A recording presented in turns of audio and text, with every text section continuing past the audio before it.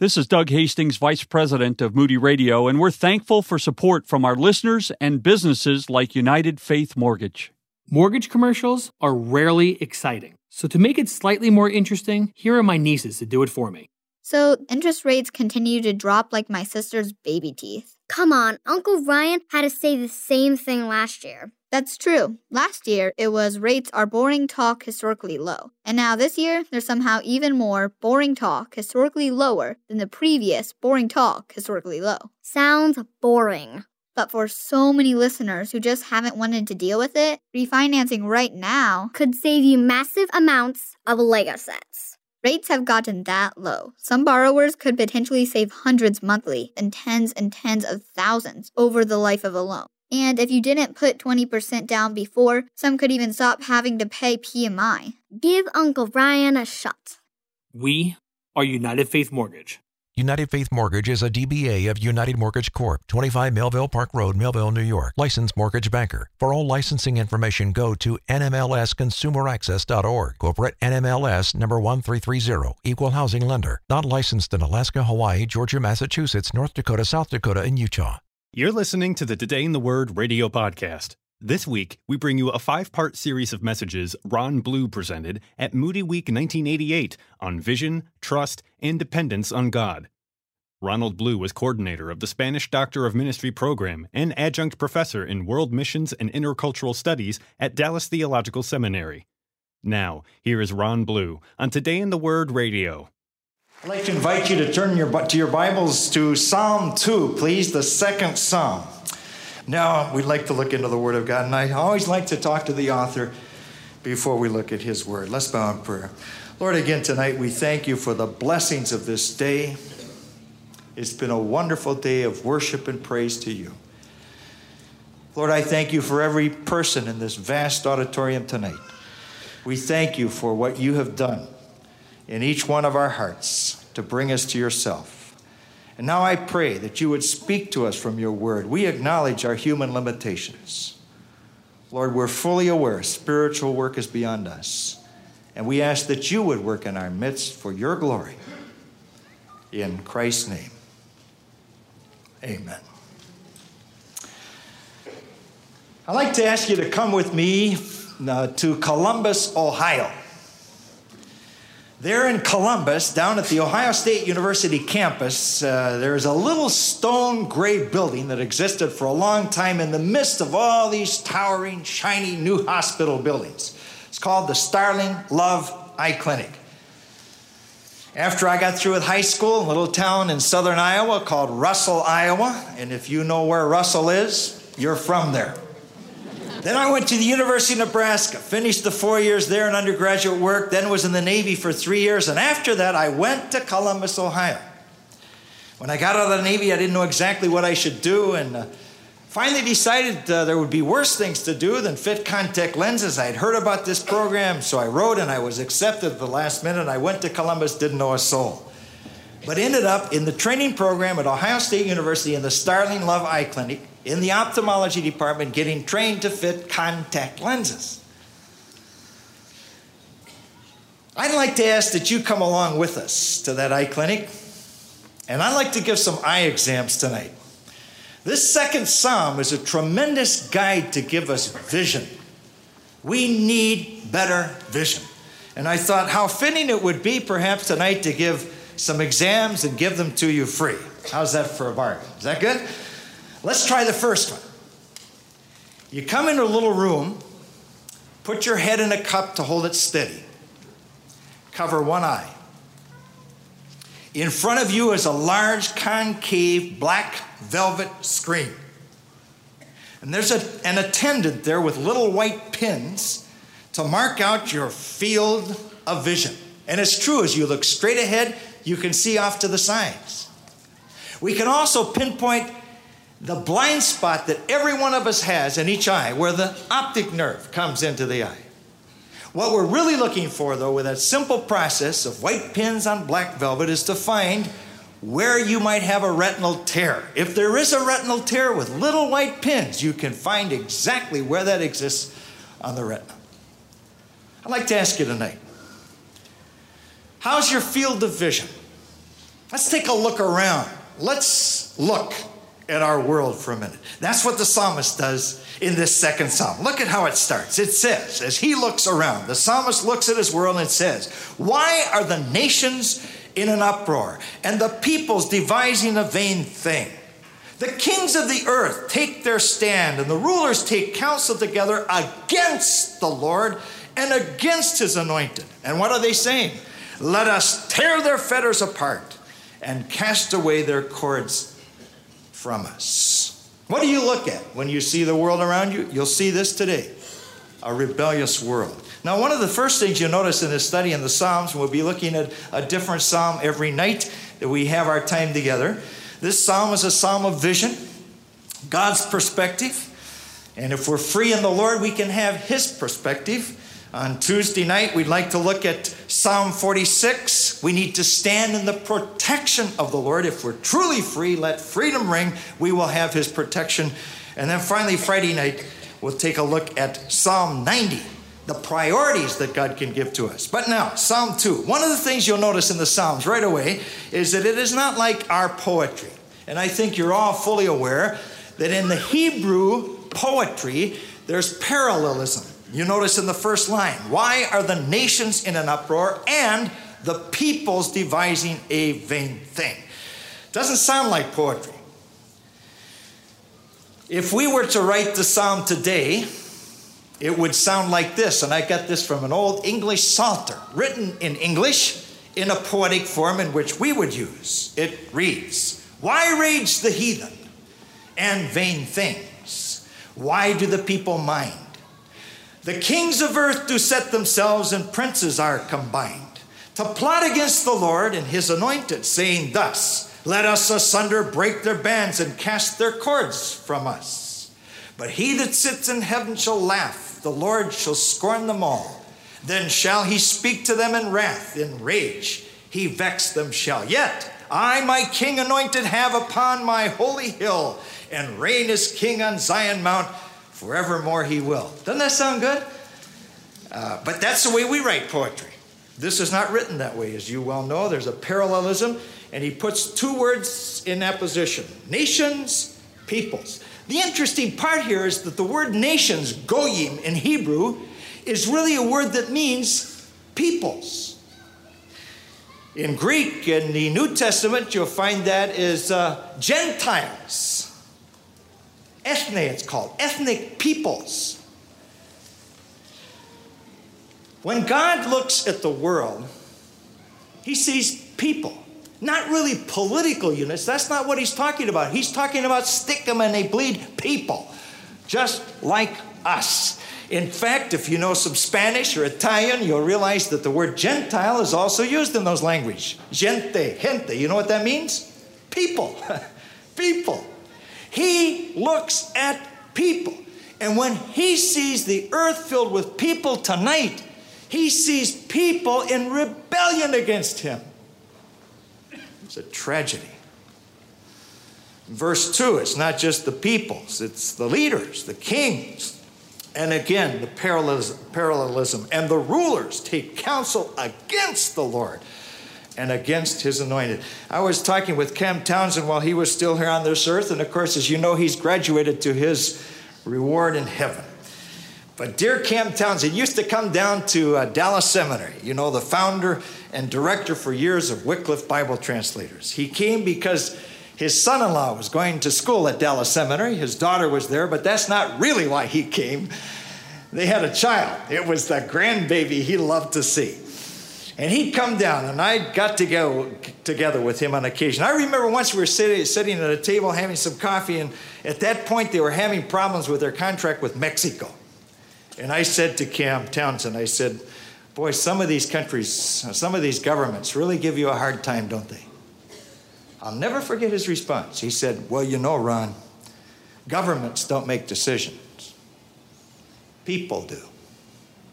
We have to get next to those people that make the decisions and try to persuade them. He had a godly perspective. He could see people.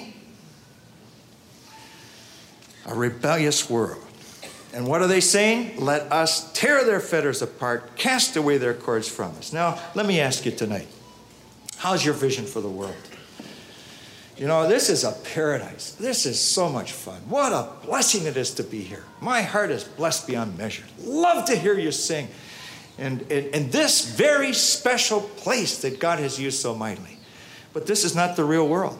We dare not forget there's a world out there, that field of vision, to see the people. Now, I like to do this. Where are all the people on the world? Can you see my map up here? I love to put the map up. Can you see it up here? Let's take a look at the world for just a second.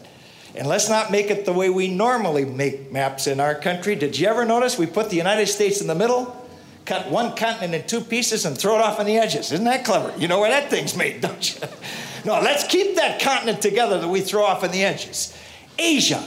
Did you know that 60% of the world's population is in that one continent? Asia? In fact, in this little bulge down here called China, there are 1 billion of the 5 billion people on this globe, 1 out of every 5 in that lone country. Asia, 60% of the world's population. Come over to Europe, 15% of the world's population. Or in that one landmass, you see 3/4 of the 5 billion people on our globe. Down to Africa, 10% of the world's population. Latin America, 8% of the world's population. North America, 7% of the world's population. The United States of America is only 6% of the world's population. We're a drop in the bucket as far as people are concerned. But capture this. We consume about 60% of the world's goods. We are rich. We're loaded. You say, Ron, where do you get all those numbers? Man, I'd like to show you. I always like to put people on to good sources. And this is one. They all come off of this one hunk of paper called the World Population Data Sheet, which lists every major country of the world and gives all sorts of data about each one. And this is where you find these population figures. In fact, if you'll read a news magazine, you'll discover if they footnote the population, if they list it, it'll come from this piece of paper. I was just in Bolivia just last week, and I like to keep this in my Bible, so I follow through and see how other countries may compare with us. I mentioned how rich we are. United States of America, in gross national product, produces goods and services per person last year, $16,400. You know what it is in Bolivia, where I was last week, and I could feel it, the poverty there. It's enough to really break your heart. Bolivia, $470. We're at $16,400. Even the people that I ministered to in Bolivia were not aware that they were the second poorest nation in the Western Hemisphere. Only Haiti is poorer than Bolivia. You know, I think every family ought to have one of these to increase the world vision. Wouldn't it be good to have one? Would you like the address? I'll read it to you real quickly. And if you can write fastly, you can jot it down. It costs about $2 to send for this. Population Reference Bureau, Incorporated. Population Reference Bureau, Incorporated. 777 14th Street. I'm glad it's not 666 14th Street. 777 14th Street, Suite 800, Washington, D.C., 2005 is the zip code. 777 14th Street, Suite 800, Washington, D.C., 2005. I really think every family ought to have one of these, so to get a feel for the world. And I think where they ought to put it is right on the front of the television set. Good place to throw that thing.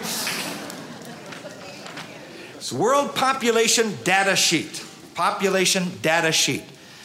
And if you'd like to look it over after this meeting, come on up here and you're free to look it over. Listen, we are a small part of the world, but the United States of America continues to be the major force used by God to reach the world. And we look at the poverty in other parts of the world. But we're not so great either. We're becoming poor in moral values. I was reading this just recently. Crime in the United States of America. Listen to this. There's a murder every 28 minutes in our country. Freedom and blessing. A murder every 20. That means 3 people are murdered while we sit here tonight. There's a rape every 9 minutes in this country. 12 women will be raped in the time that we're here in this service. There's a robbery every 75 seconds, an aggravated assault every 64 seconds, a motor vehicle theft every 33 seconds. That means 192 cars will be stolen while we're in this meeting. You might like to go out and check and see if yours is still out there. There's a burglary every 10 seconds.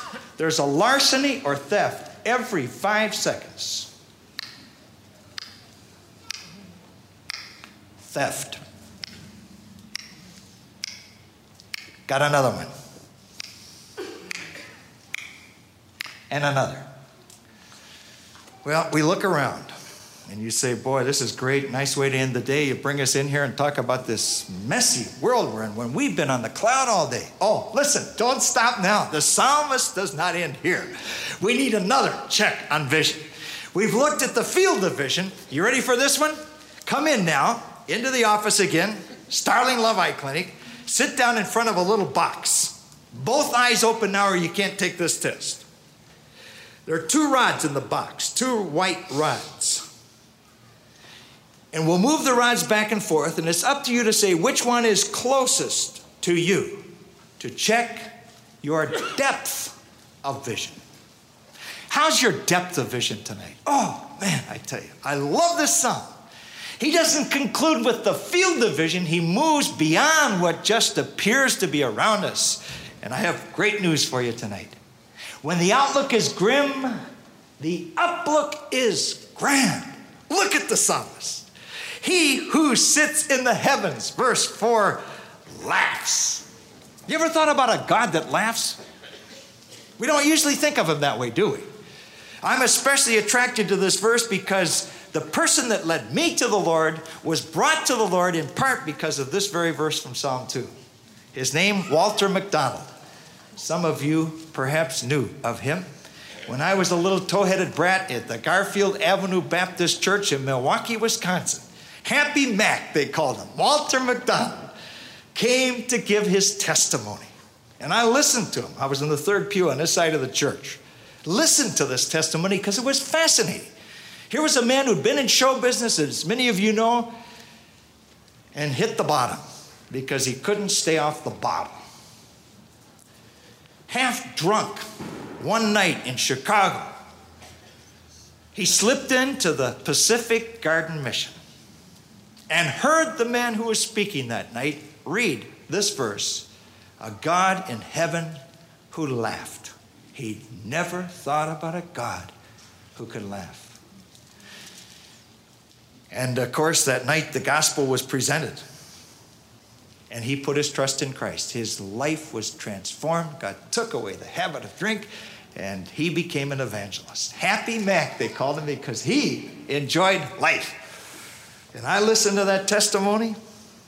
And when they gave the invitation, I realized I needed to do something. I was sitting next to my buddy Wilbur Brown, blue and brown. We were the terrors of the Sunday school class. And as they sang that invitation hymn, I leaned over to my buddy Kenny. I said, Kenny, let's go. He said, go where? And I realized I had to do it alone. I slipped out, came forward. It may not sound like much to you, but my life was transformed. I hope we never get over the excitement of having come to know the Savior. He who sits in the heaven laughs. Now this laugh is a laugh of scorn at those who are shaking their fist in his face. Look at what it says. The Lord scoffs at them, the kings, the rulers, the nations, the peoples. Then he will speak to them in his anger and terrify them all in his fury. And God says, but as for me, I have installed my king upon Zion, my holy mountain. Now you can see this is a messianic psalm. He's talking about the coming king, King of kings, Lord of lords. Oh, listen, what a God we have. I love this. From the messed up world, he moves to the very throne of God. And what a contrast. If you haven't read it, you better read it. It's a classic, a great little book. I think it's still in print. J.B. Phillips, Your God is Too Small. Don't you love that little book? If you haven't read it, you ought to read it. It is a classic. I like the gods, the little gods that we have. that he sort of exposes. One, for example, the executive God. You know, the God that's real busy, has 5 phones ringing and there are papers piled up all over his desk. Aren't you glad that that's not the kind of God we have? You never get put on hold. You never get a recording. You can talk to him. He's not that way. The one I really enjoy in that book, though, is the policeman God. You know, the God that's on a motorcycle behind a billboard. The minute we start to have a little fun in life, boom, he's out to give us a ticket. I ran into one of those guys, by the way, on those motorcycles down in Guatemala.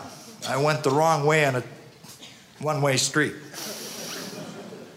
And I saw the guy. I said, oh, no. Listen, I want you to know, though, everybody did that because that was the paved street. You know, the one that wasn't paved was the one we were supposed to go. Nobody went down that street. We all went down the paved street. But there he was. I said, here we go. So I have a little method. I don't know what you do with police. I always get out of the car and get my license out because I know they're going to ask for it. I like to be very cooperative to those guys. So I pulled my license out, handed it to him. And then I start asking questions. That's my approach, sort of get acquainted. I said, how many children do you have? And we were talking away, and he's writing the ticket. Finally, I said to him, say, how would it be after you write that ticket and you give to me? Of course, I go into the court. The judge brings down his gavel. That'll be 5 quetzales in court costs. And I go to pay the fine.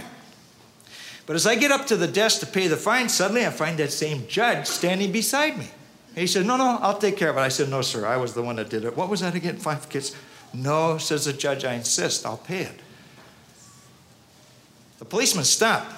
He said, could you run that by again? And I told him that again. He said, that would be nice, and went back to writing the ticket. And I said to him, well, that's exactly what God has done for us. We are guilty, but he has paid the fine. He stopped writing the ticket. He said, you know, I have a brother who's an evangelical. I don't think I want to give you this ticket. It pays to witness, friends. It pays to witness. No, seriously. Think about the God we have, creator of the universe, in control. You don't have to worry. He's got it all put together. Well, we've taken the test of the field of vision, your depth of vision. Finally, let's do the one everyone in this room has probably done. Remember that one? You get in there and there's a chart down on the wall. And the doctor says, read the bottom line. And you say, what bottom line? Well, try the next one, and on we go. We've all done it. Distance vision. And that's where the psalmist concludes. Field of vision, rebellious world. Look around. Depth of vision, look up. There's a righteous God. Now let's look ahead. Distance vision. We see a redeeming king. Verse 7, I will surely tell of the decree of the Lord. He said to me, thou art my son. Today I have begotten thee. This is a prophetic picture of our Redeemer, the Anointed One, the King, the Son of God. And as you know, Paul knew this passage by heart because when he preached in Acts 13, he used this passage. The writer of Hebrews refers to it twice. And then God says to his son, ask of me, and I will surely give the nations as thine inheritance, and the very ends of the earth as thy possession. Thou shalt break them with a rod of iron. Thou shalt shatter them like earthenware. You see, God is not playing games. Every time I read the shatter them like earthenware, I think of a restaurant in Segovia, Spain, in that city in which we serve. The owner, great big fat guy, Candido, has a very special dish in that restaurant. It's a very luxurious restaurant. The dish is called cochinito, that's suckling pig. And he puts on quite a show. He's got quite a costume on and all this. A very fancy place. You go in there, if you order that, I've never ordered. I just can't quite think of eating the suckling pig. But I've watched other people. He comes out, and with the plate, he quarters that pig, just with a plain plate. He cuts it. It's so tender. Then for the show, and I don't know why he does this, he takes that plate and slings it behind his back, and it shatters all over the wall. Every time I read this, I think of that. When Christ comes, again, Zechariah 14:4, he's not coming as a little baby. He comes as King of kings. The mountain splits in two. That's the power he has. Now, fortunately, he doesn't stop there. Punishment is due those who rebel. But now comes the final invitation. Look at the last 3 verses of this psalm. Now, therefore, O kings, show discernment. Take warning, O judges of the earth. Worship the Lord with reverence. Rejoice with trembling. Do homage to the Son, it says here in my New American Standard. I like the King James. Kiss the Son, lest he become angry and you perish in the way. For his wrath may soon be kindled. And look at the last line. How blessed, how happy are all who take refuge in him. We are a blessed people. Do we have our full refuge in him? Can we see ahead to that redeeming King? That's what it's all about. The people of that rebellious world need to come to know the redeeming King. When I was in Korea, I spoke at a church that's a common church for Korea. 3 morning services, 1,000 in every service. There are larger churches than that in Korea. One that holds 10,000 people, at least it did when I was there, with an overflow of an additional 2,000. They had 5 services. God is at work in that country in Korea.